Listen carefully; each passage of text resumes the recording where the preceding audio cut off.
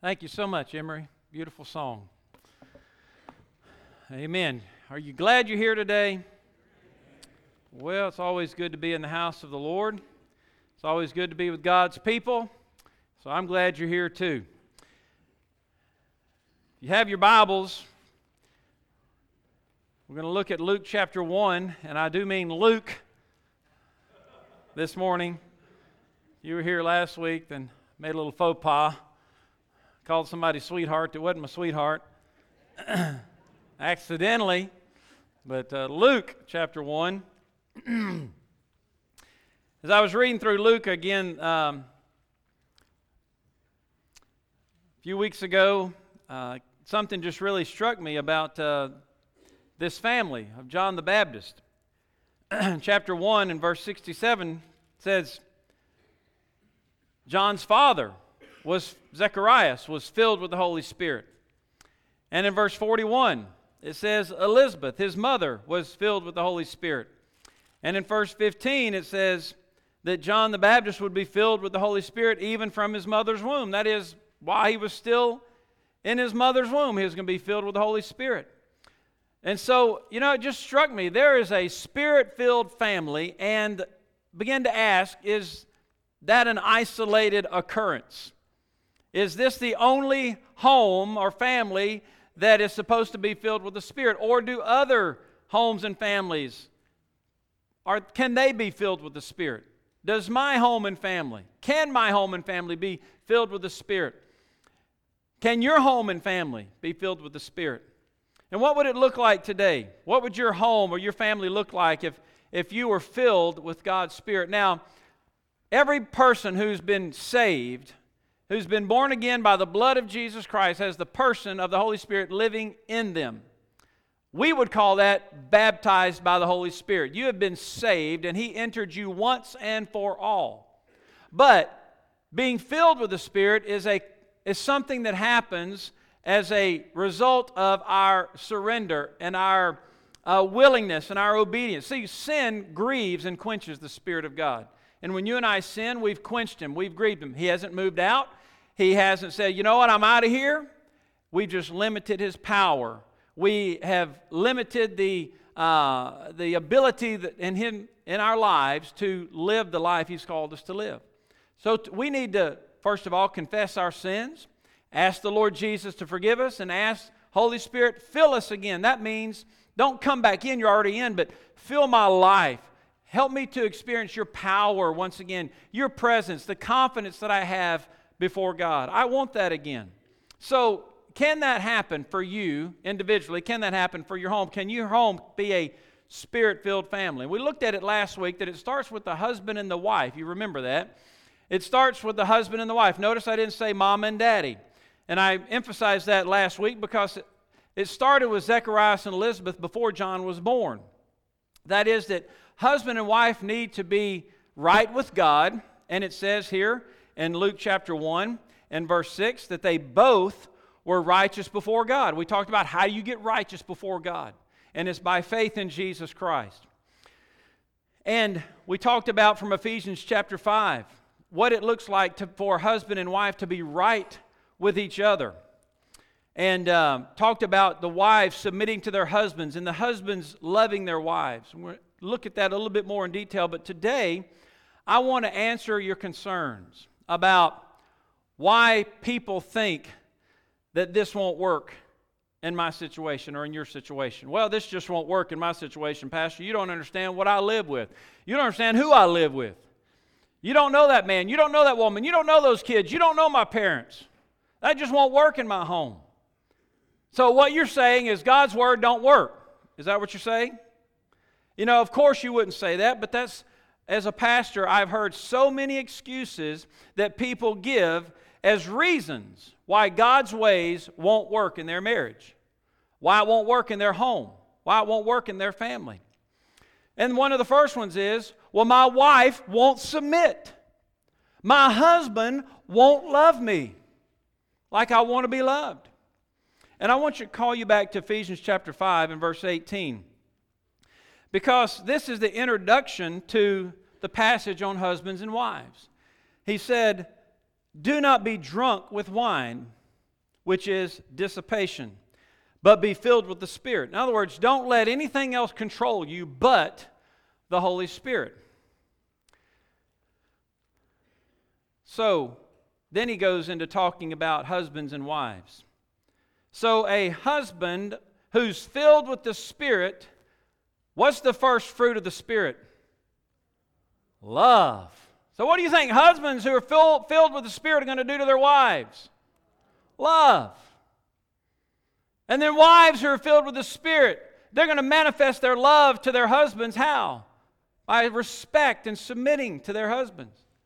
It's just natural. A Spirit-filled person is going to follow the Word of God. And if you're resisting the Word of God, then you're not filled with the Spirit. The Spirit never goes against the Word of God. So we talked about, we read this last week, and I'm just going to rehearse some of this. Wives, submit to your own husbands as to the Lord.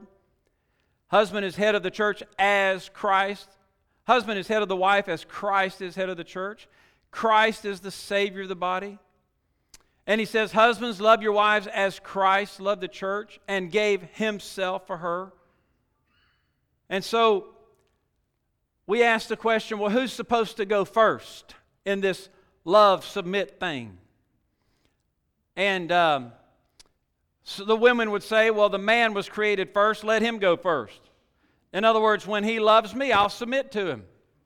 The man would say, well, the wife was mentioned first, then she should go first. Right, men?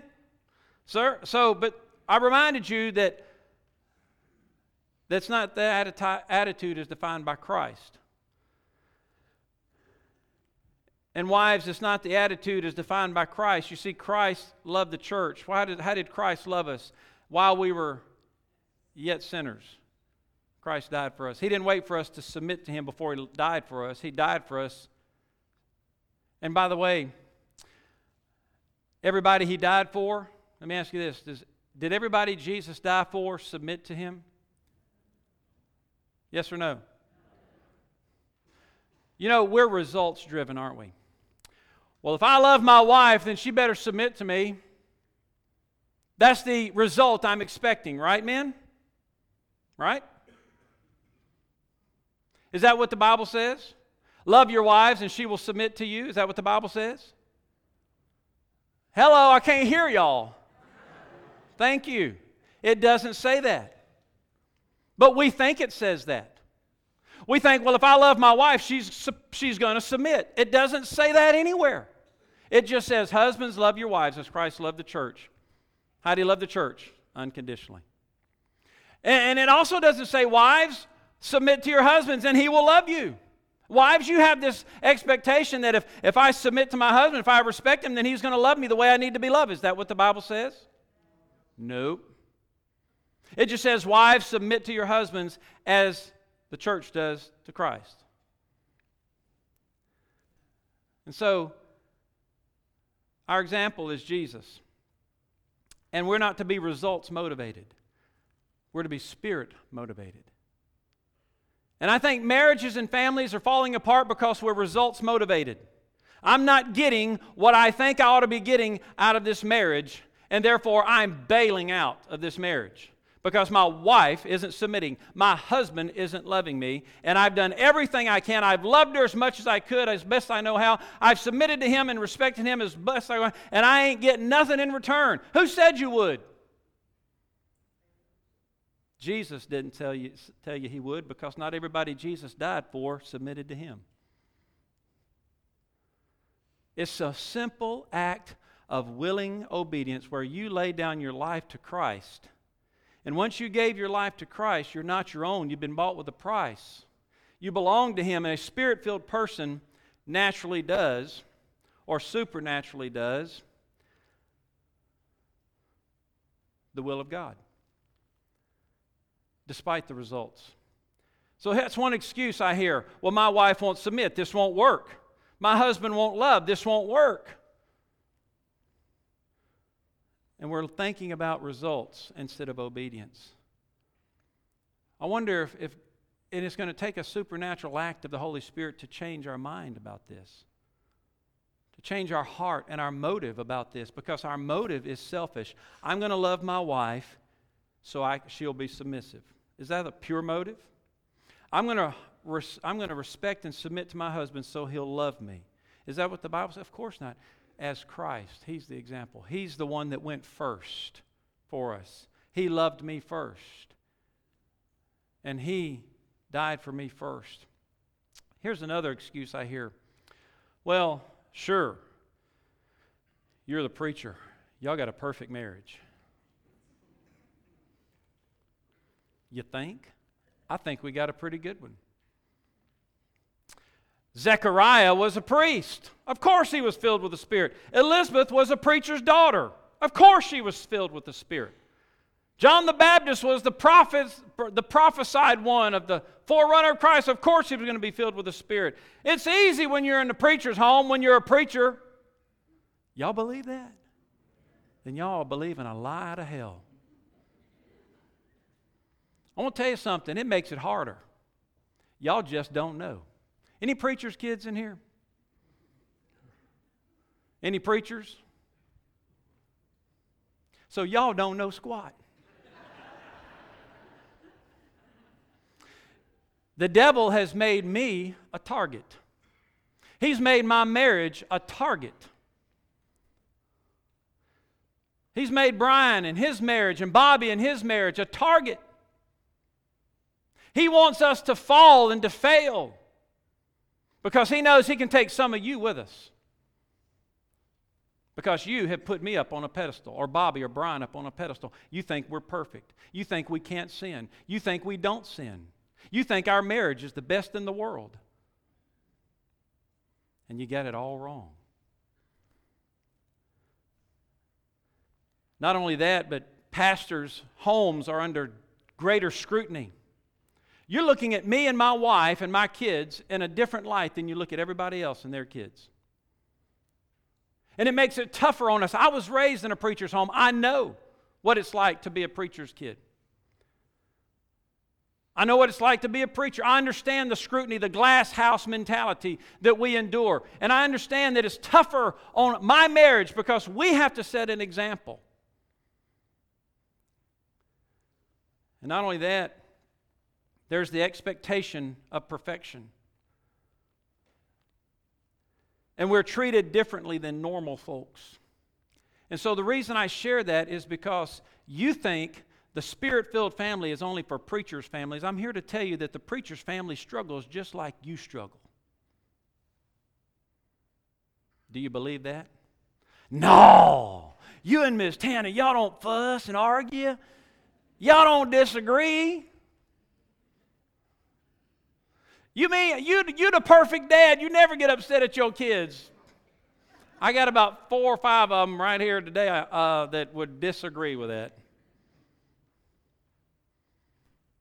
Your kids, they towed the line. They're perfect kids. Well, if you saw some of mine in the growing up, you taught them in Sunday school, you know better than that. You went on youth trips with them, you know better than that.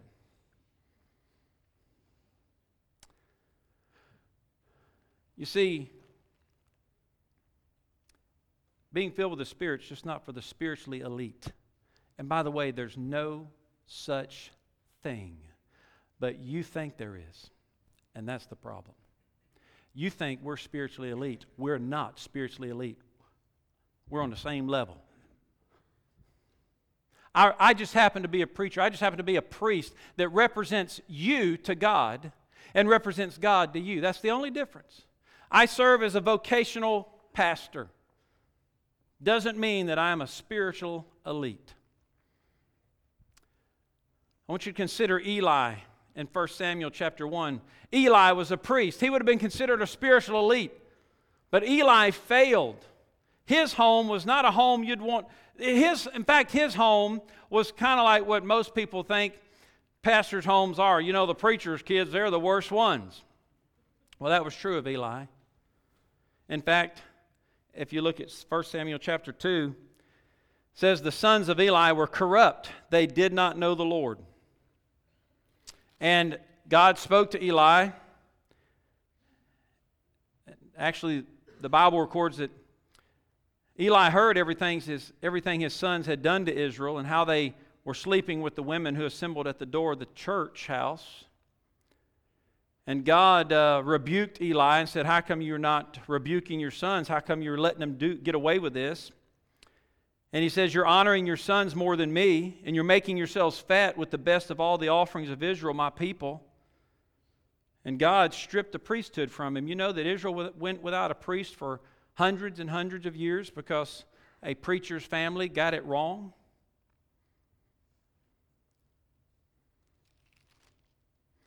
Consider Hannah and Elkanah in the same passage. Elkanah and Hannah, common people, not spiritually elite, just regular old folk. And then the Bible talks about Elkanah and Hannah going every year to the tabernacle in Shiloh and offering sacrifices there. And then Hannah had a deep desire in her heart for a child. She was barren. And she went to the temple and she asked the Lord to give her a child. See, they were not spiritual. God heard her request, and God granted her request and gave her a son and she named him Samuel. And she dedicated him to the Lord. And he became a great prophet and also kind of like a priest who represented the people to God and God to the people. But he wasn't of the line of Aaron as Eli was. They were just common people who loved the Lord. Mary and Joseph, the father and mother of Jesus Christ, just common people, in fact, poor people. Zacharias and Elizabeth, yeah, they were the priest and the preacher's daughter, but that's not why God chose them.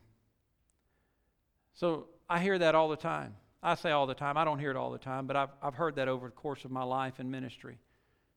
You're the preacher. You're different. First of all, I resent that remark. Second of all, it's a lie. I'm a man. And my wife's a woman. And my kids are kids. Well, they're grown, but they're still my kids. We're subject to the same temptations as you. And we can be filled with the Spirit, and so can you. So can you. I don't have a greater connection to God because I'm a preacher. You have the same connection to God because of Jesus Christ. He is your connection to God, not me. Look to Him. Put Him on the pedestal. Connect to Him and be filled with the Spirit. Here's another one I hear and have heard over the course of my ministry. My spouse, this won't work. I can't be Spirit-filled. I can't have a Spirit-filled home. My spouse is not a believer. That does make it difficult. And I don't completely understand that. But the Bible does speak to that. The Bible tells us not to be, in 2 Corinthians 6:14, tells us not to be unequally yoked together with unbelievers. And so my first caution would be to you young people and to those of you who are single still, is don't begin a relationship with an unbeliever. A romantic relationship. There's no such thing as missionary dating. If they're not a believer and they're a member of the opposite sex, then you find a good friend who is that same gender and you ask that friend, would you reach out to this person because they need to know the Lord and not because so I want to date them. Your relationships should be for believers and to believers. And some people skip that. And they say, well, I can win them to Christ. And some have. Praise God, some have. And I'm going to show you that in just a moment. But that's not God's will for you to begin a marital relationship with an unbeliever. But if you find yourself in a relationship with an unbeliever, the Bible gives you some help. God says in 1 Corinthians chapter 7, verse 12 through 16. Let me begin with verse 10. Now to the married I command, yet not I, but the Lord. A wife is not to depart from her husband. But even if she does depart, let her remain unmarried, or be reconciled to her husband. And the husband is not to divorce his wife. But to the rest, I, not the Lord, say, if any brother has a wife who does not believe, and she is willing to live with him, let him not divorce her. And a woman who has a husband who does not believe, if he is willing to live with her, let her not divorce him. For the unbelieving husband is sanctified by the wife, and the unbelieving wife is sanctified by the husband. Otherwise your children would be unclean, but now they are holy. But if the unbeliever departs, let him depart. A brother or sister is not under bondage in such cases, but God has called us to peace. For how do you know, O wife, whether you will save your husband? Or how do you know, O husband, whether you will save your wife? So if you find yourself in a situation where you're married to an unbeliever, or you're in the household with unbelieving parents or unbelieving children, can this principle of being filled with the Spirit still affect your home? It most certainly can. The presence of God in you, the presence of the Holy Spirit in you, God works through to draw that person to Himself. So if you find yourself to be the unbeliever in that marriage, especially if you're the wife, the Bible tells you how to do that. In 1 Peter chapter 3, verse 1 through 7, he says, "Wives, be submissive to your own husbands, that even if some do not obey the word." So this would not only be if you're married to an unbeliever, but if you're married to maybe one who is a believer but who's not walking with the Lord. And see, I've seen it many times where the wives want to preach to their husbands and want to be the spiritual leader. Well, my husband won't, so I have to. Let me tell you, wives, that's the wrong thing to do. You're going to drive that husband further from the Lord, not closer. You're stepping out of God's order. In fact, the Bible says in 1 Corinthians chapter 11, verse 3, the head of every woman is man. The head of every man is who? Christ. You want to get your husband's attention? Go over his head. Did y'all get that? Go over his head. Don't go to him. He's going to rebel against you because you're out of God's order. Appeal to his head. Start asking Jesus to break his heart, to convict him. Talk to Jesus about your husband. Or husbands, talk to Jesus about your wife. But he says to the wife here, he says, even if they don't obey the word, what's the next three words? Without a word. Women, can you believe that? That doesn't make sense to your mind, I know. Without a word. Woo! That's revolutionary. I didn't say that. Did y'all just read that in the Bible? That you, without a word, that is, the husbands, without a word, may be won by the conduct of their wives.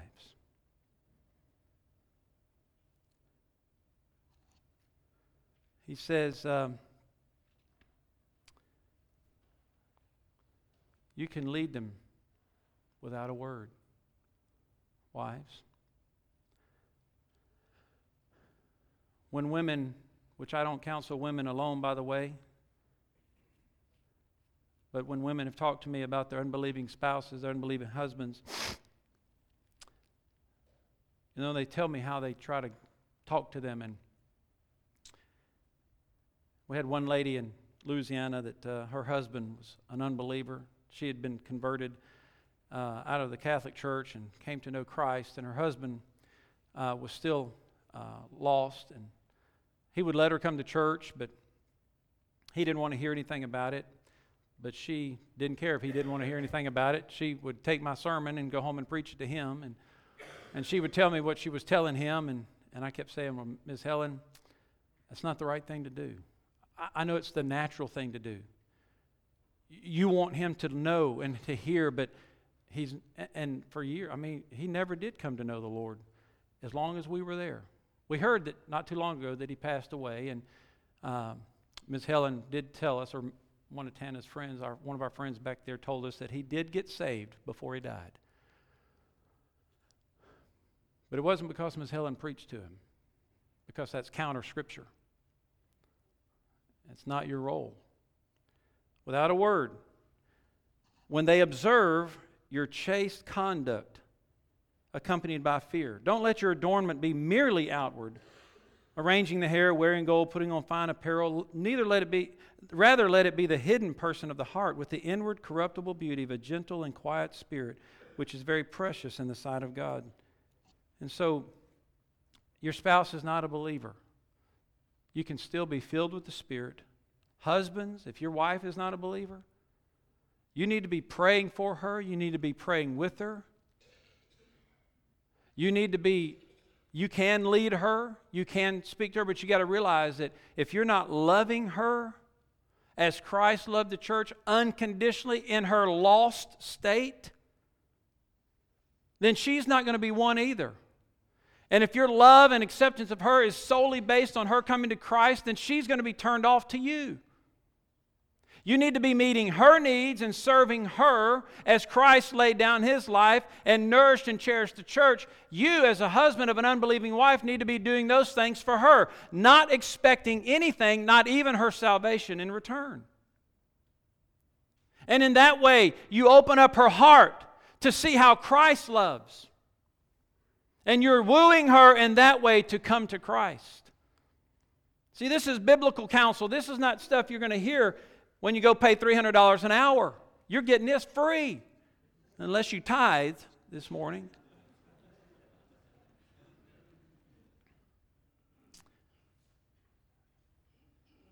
Your spouse is sanctified by you.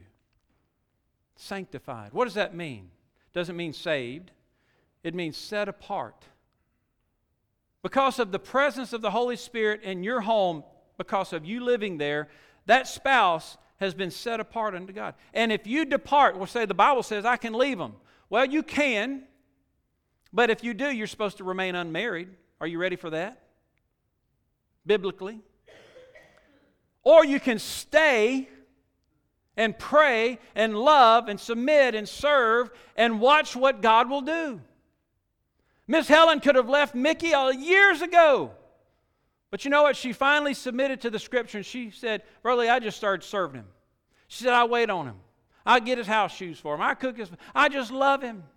And she did. She loved him. She'd put his britches in the trunk of her car and carry him to church, and she'd say, one day, he's going to fill those britches and come to church with me.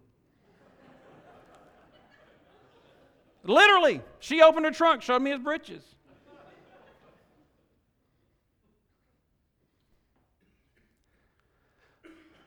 Mickey was sanctified by Helen. Now he's in heaven because she decided to follow the Scriptures and serve Him and love Him. Some of you say, well, you know, this being filled with the Spirit thing, it's for families that don't have any troubles. It's for families that don't have any problems. Let me ask you this. Who do you know that doesn't have any problems? You say, well, they're so-and-so. Well, you don't really know them that well if you think they don't have any problems. If you look at my family, you say, well, he don't have any problems. Well, you just don't know me. You don't know me very well if you think that's true of me and my family. There's nobody on the face of this earth that doesn't have problems and troubles. Yours are just different than mine. And by the way, I don't want to trade. I know mine. But the Bible says the Spirit helps us in our weaknesses, our infirmities. The presence of the Spirit gives me strength in my troubles.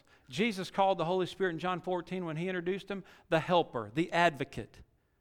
The Holy Spirit is our helper in times of trouble. He's our encourager. Consider Elizabeth. What was her problem? She was barren and she was old. Wasn't any likelihood that she was going to get pregnant, but she did. Consider Mary and Joseph. What was their problem? They were poor. They were obscure. Why me? Why'd you choose me? I'm just a servant girl. Why me? I'm just a carpenter.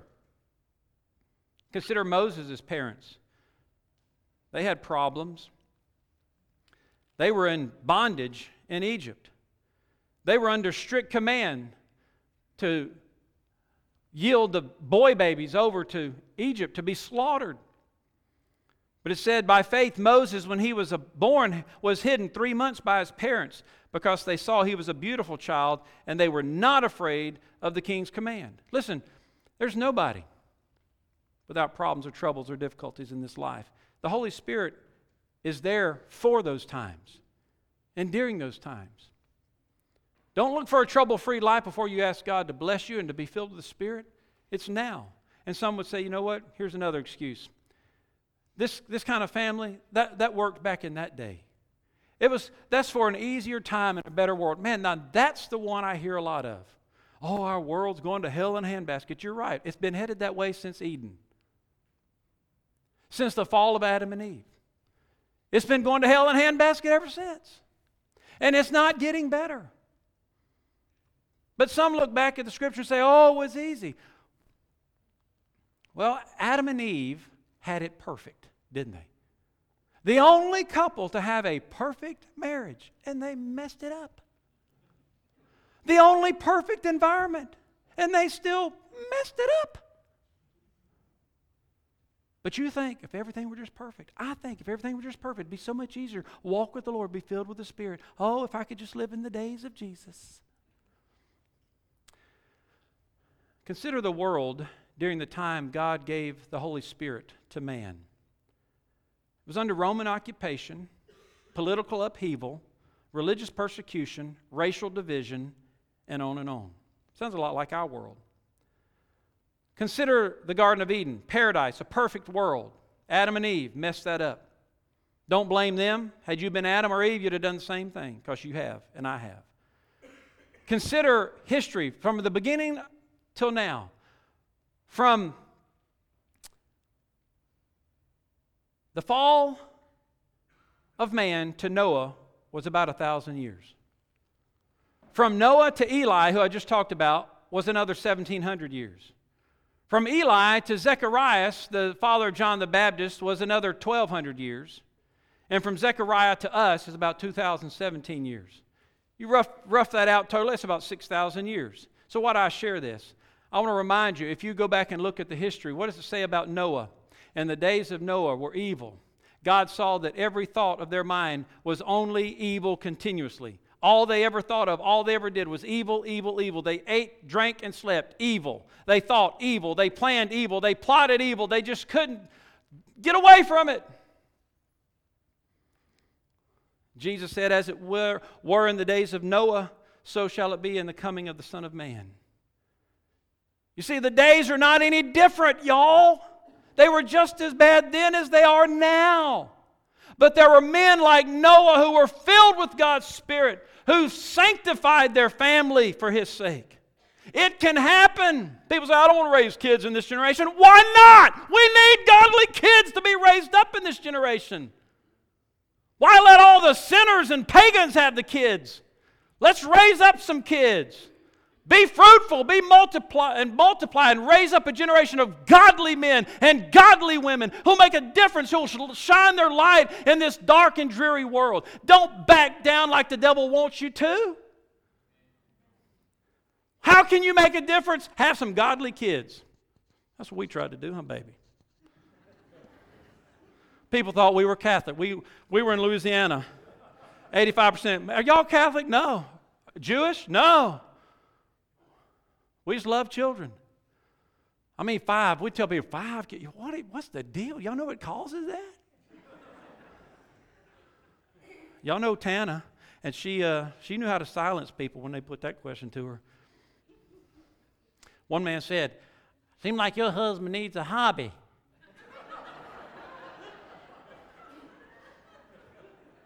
Tana said, "I think he already has one."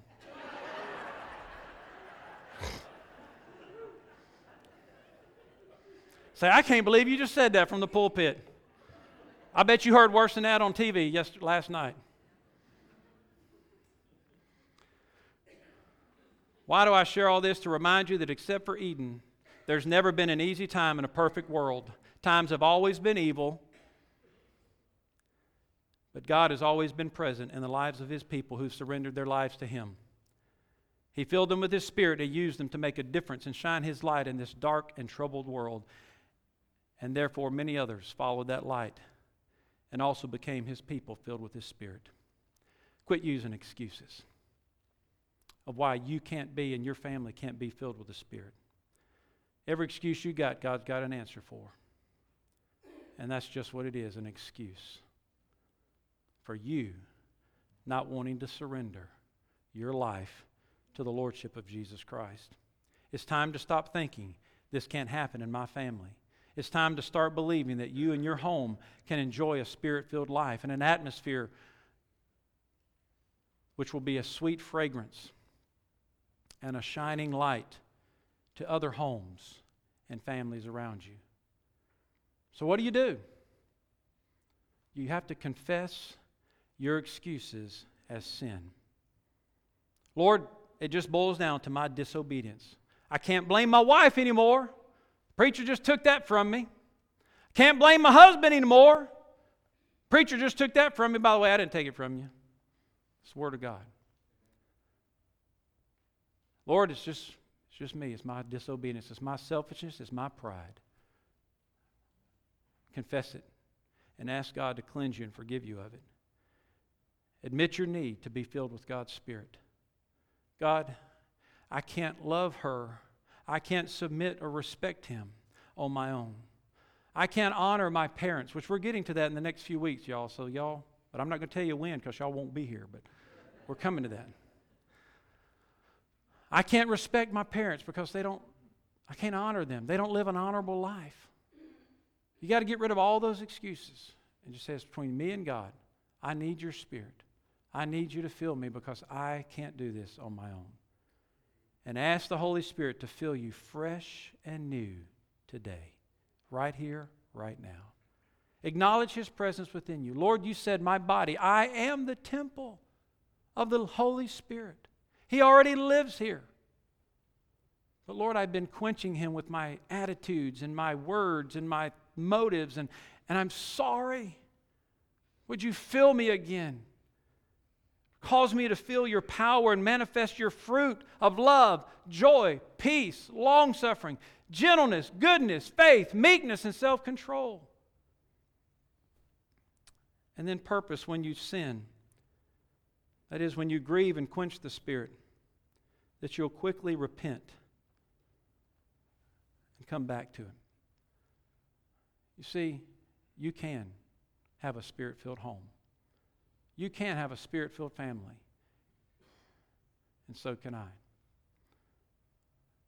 Let's bow together.